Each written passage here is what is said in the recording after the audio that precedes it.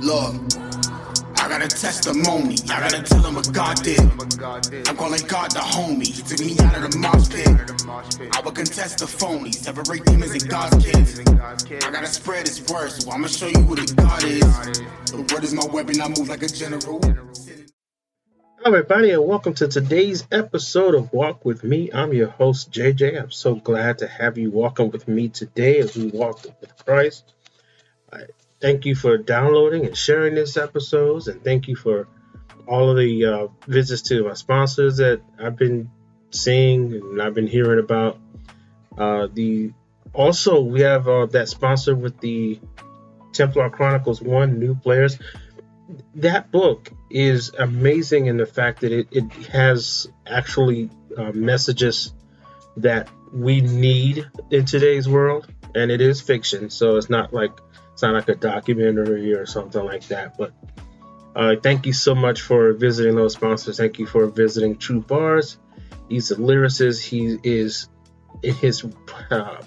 He's on his journey now to finding God, or actually his path to salvation, because I always say that God isn't lost. And I'm starting to kind of develop a kind of a way against saying I found God, because God wasn't lost. We are.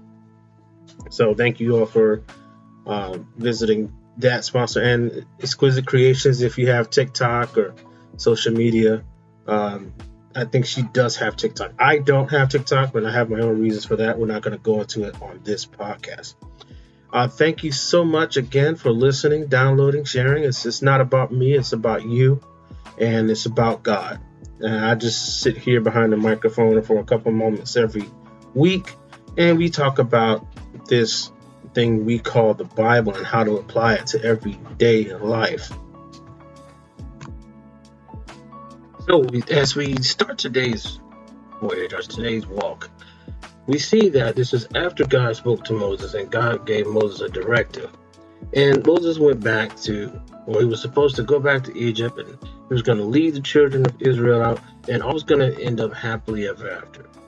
Right? The end. But you and I both know that this is not how it occurred. This is not how it happened.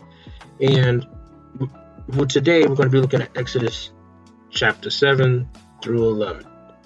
So we're going to kind of cover a big space of time here in today's episode. So hang on tight, and I implore you to go ahead and read through those chapters. All right, so Moses, if you remember last week, Moses was kind of concerned about not being believed when he came back and said, hey, Israel, it's time to leave. And God gave Moses these signs. As a matter of fact, God gave Moses several signs, because he knew that the children of Israel and Pharaoh were not going to believe him the first couple of times that Moses said something, which sort of brings me to a point that I've always said, is I just wonder sometimes, how many times does God have to tell us something for us to believe it? Just saying, how many times? I know it's me, God's got to continually tell me stuff, and that's something that JJ needs to work on. All right, so this is where we are with Moses, and Moses is going back to talk to Pharaoh. He's going to talk to Israel, and because they both actually have to be on board with this. So Moses finally obeyed God and returned to Egypt, went to Pharaoh and said, hey, God said, let thy people go, let my people go. And at first, the way Moses framed it, he said, we're just going to go over there a little ways and worship God a little bit. And that, I think, is where Moses kind of let his lack of faith bother him. Because we know that God was intending to completely free Israel from Egypt. So it wasn't about, hey, just go over there, we're going to come right back. Oh, Mama, let me run to the store, and I'm going to come back right back. No. It's time for us to go.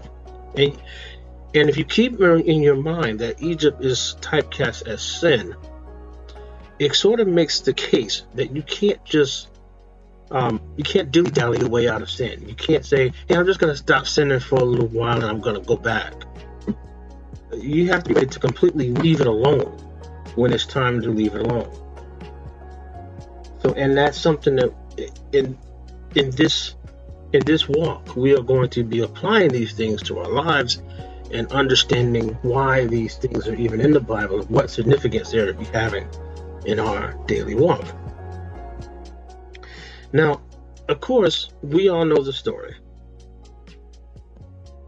Pharaoh didn't want to listen. Pharaoh said, yeah, you know what, you guys go over here and worship over there a little bit. You know what, never mind.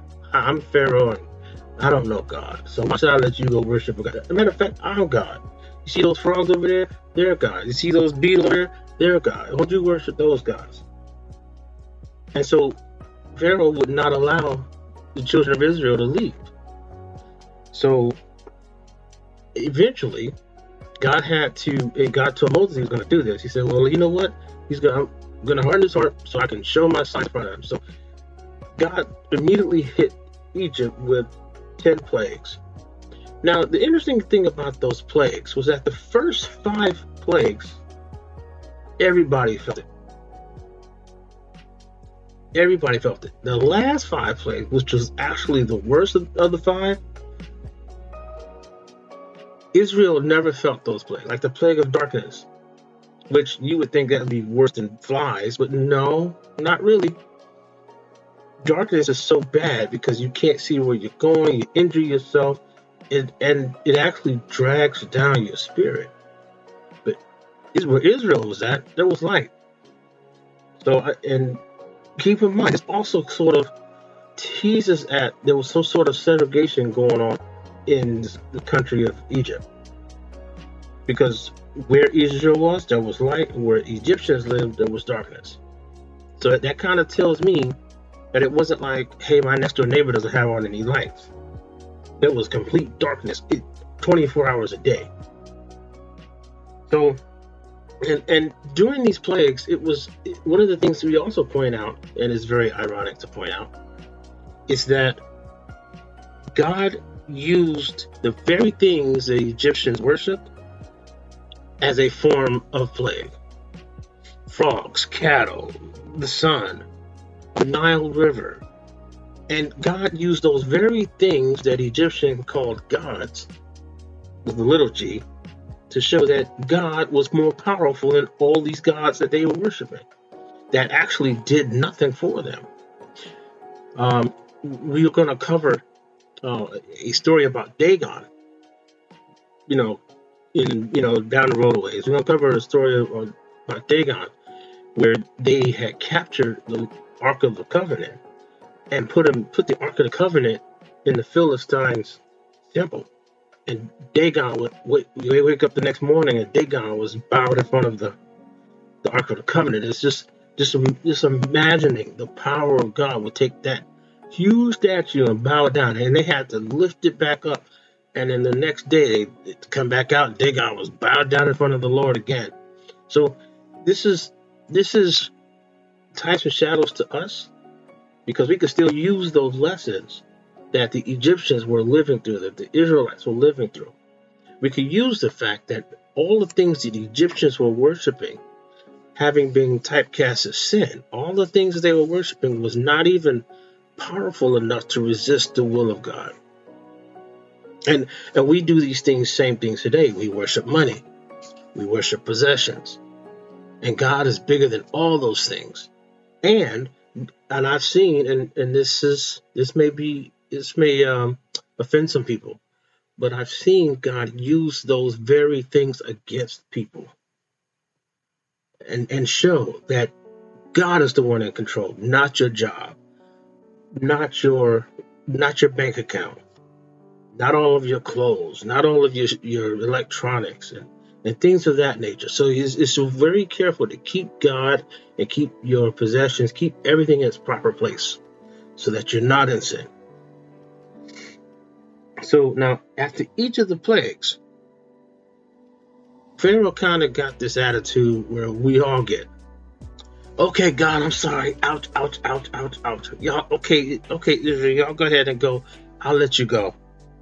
But then, like 5 minutes later, he would change his mind. The devil would talk. Bigger than that? You gonna let that stuttering guy and them slaves go? And Moses would be like, well, God said, let my people go. And Pharaoh said, you know what?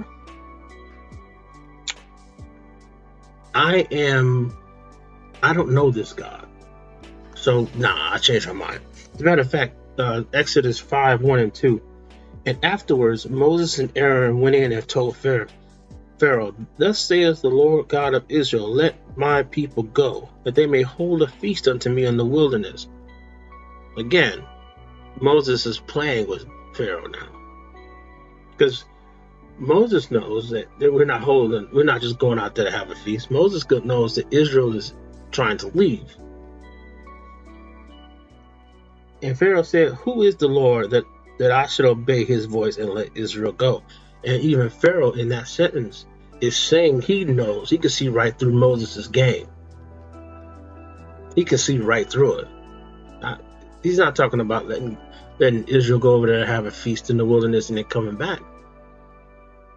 Pharaoh knows that once Israel leaves outside of them gates, it's a wrap. They're gone.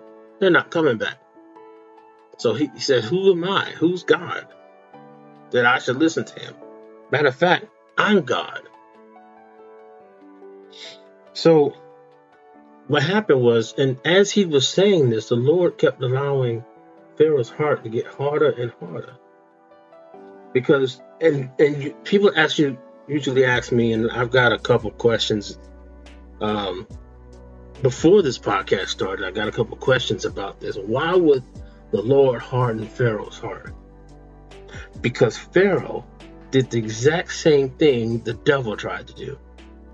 Pharaoh put himself equal or superior to God. And God is not playing that. And matter of fact, it says it right here in verse 2. I know not the Lord, neither will I let Israel go. Why should I listen to him? Who's that God? I don't know that dude. If I came to you and we were on a job and I came to you and I was a coworker and said, hey, that boss over there said do this thing, and you turn around and say, who's that dude? Man, I'm not doing that.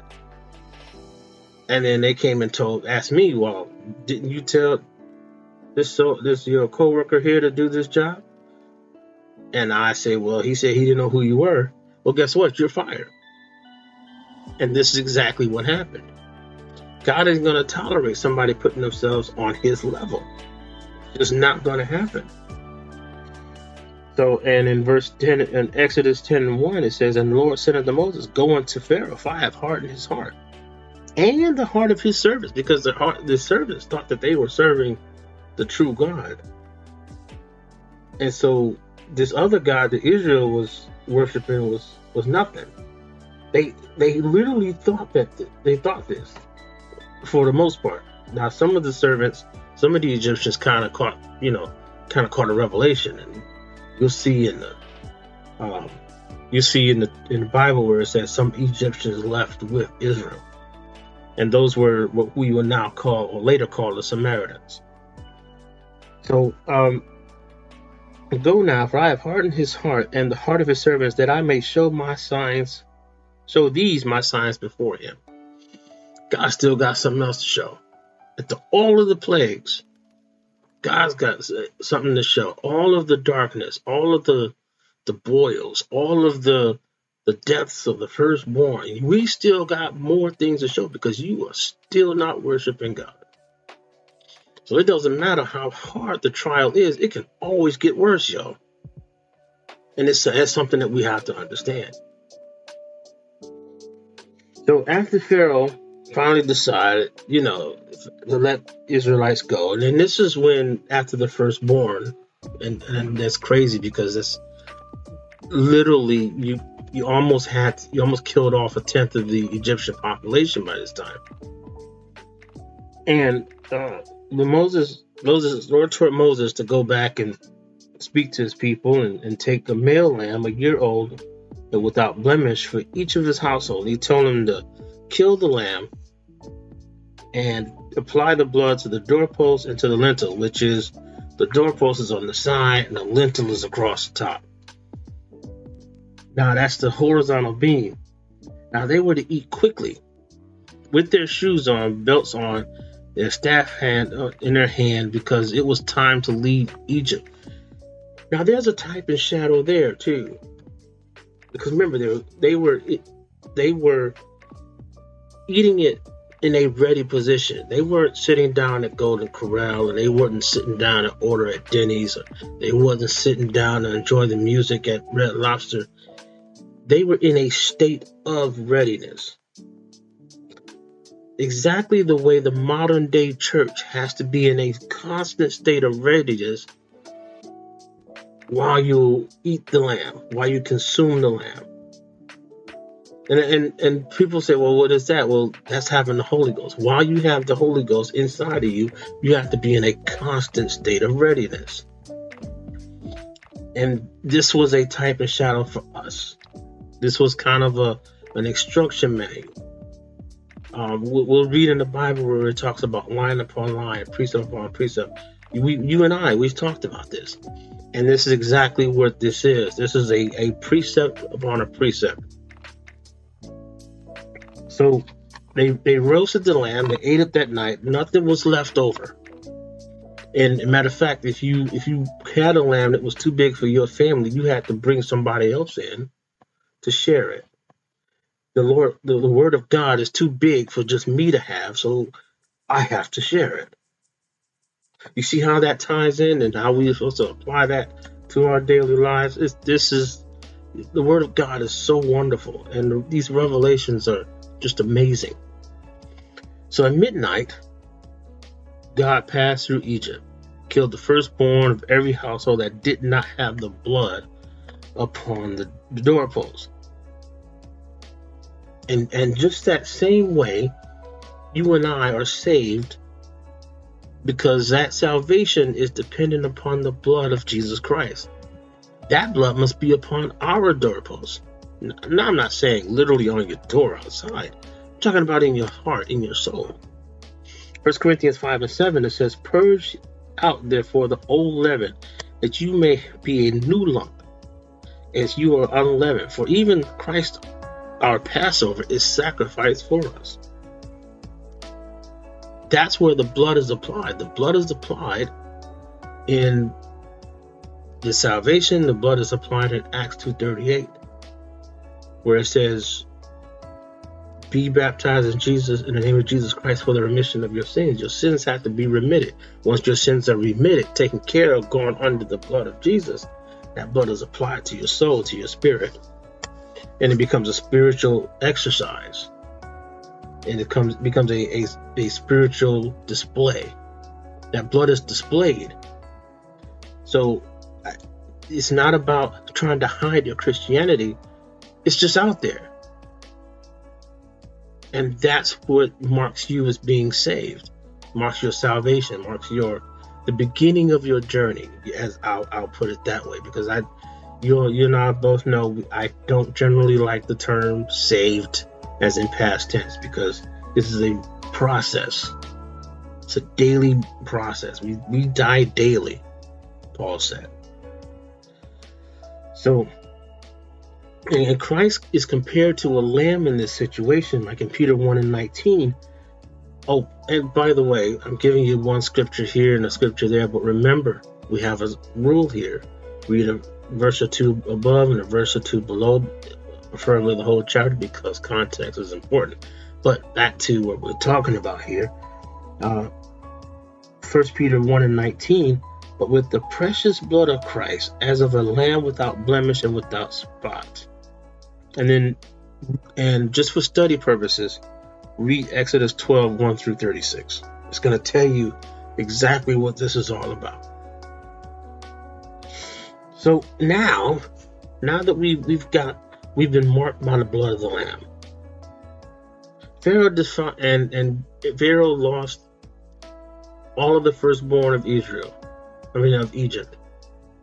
And he didn't just lose the firstborn of Egyptians, of the people. He lost firstborn of cattle. He lost firstborn of cats, dogs, anything that belonged to an Egyptian. The firstborn of it died. And now just imagine, we just had a plague of frogs where you had frogs piled up 3 stories high after they died. Imagine how that smelled. And on top of that, you got everything firstborn is dying. You got to clean up all that stuff. So Pharaoh finally had enough. He finally realized that he wasn't God because he couldn't even save his own firstborn. He prayed to his idol. He did whatever sacrifice he did for his idol. And still nothing was able to save his firstborn. So he finally said, okay, I give up. And he let the Israelites go. And Lord started to lead Israel out of Egypt by a pillar of fire. But yet, even though Israel won that fight, God won that fight for Israel, Pharaoh wasn't done. Pharaoh hardened his heart one more time. And he saw all of that free labor walking out the door and said, I can't let them go. His greed got a hold of him again. And that time, the greed cost him his life. Because that's when they died in the Red Sea. So, and how that happened was Pharaoh decided, I'm going to send an army back after. I'm going to send an army, then I'm going to go with the army just to show strength. You imagining your God, I'm going to show you me as God. And he went out there. And we're going to talk about what happened on our next episode. Thank you so much for taking your time and spending with us today, walking in the Lord, walking in the Bible here. Again, my name is JJ. I'm your host for this podcast, Walk With Me. Like it, share it, download it, whatever options you have on the platform that you are listening to us on. I appreciate it. I really do. Tell it to someone else. You may actually be helping them as well. Check on them. Make sure you give them your love. Give them our love. Because we are a family of walkers here, and I really do appreciate it. Thank God for each and every one of you. I love you all. God bless you.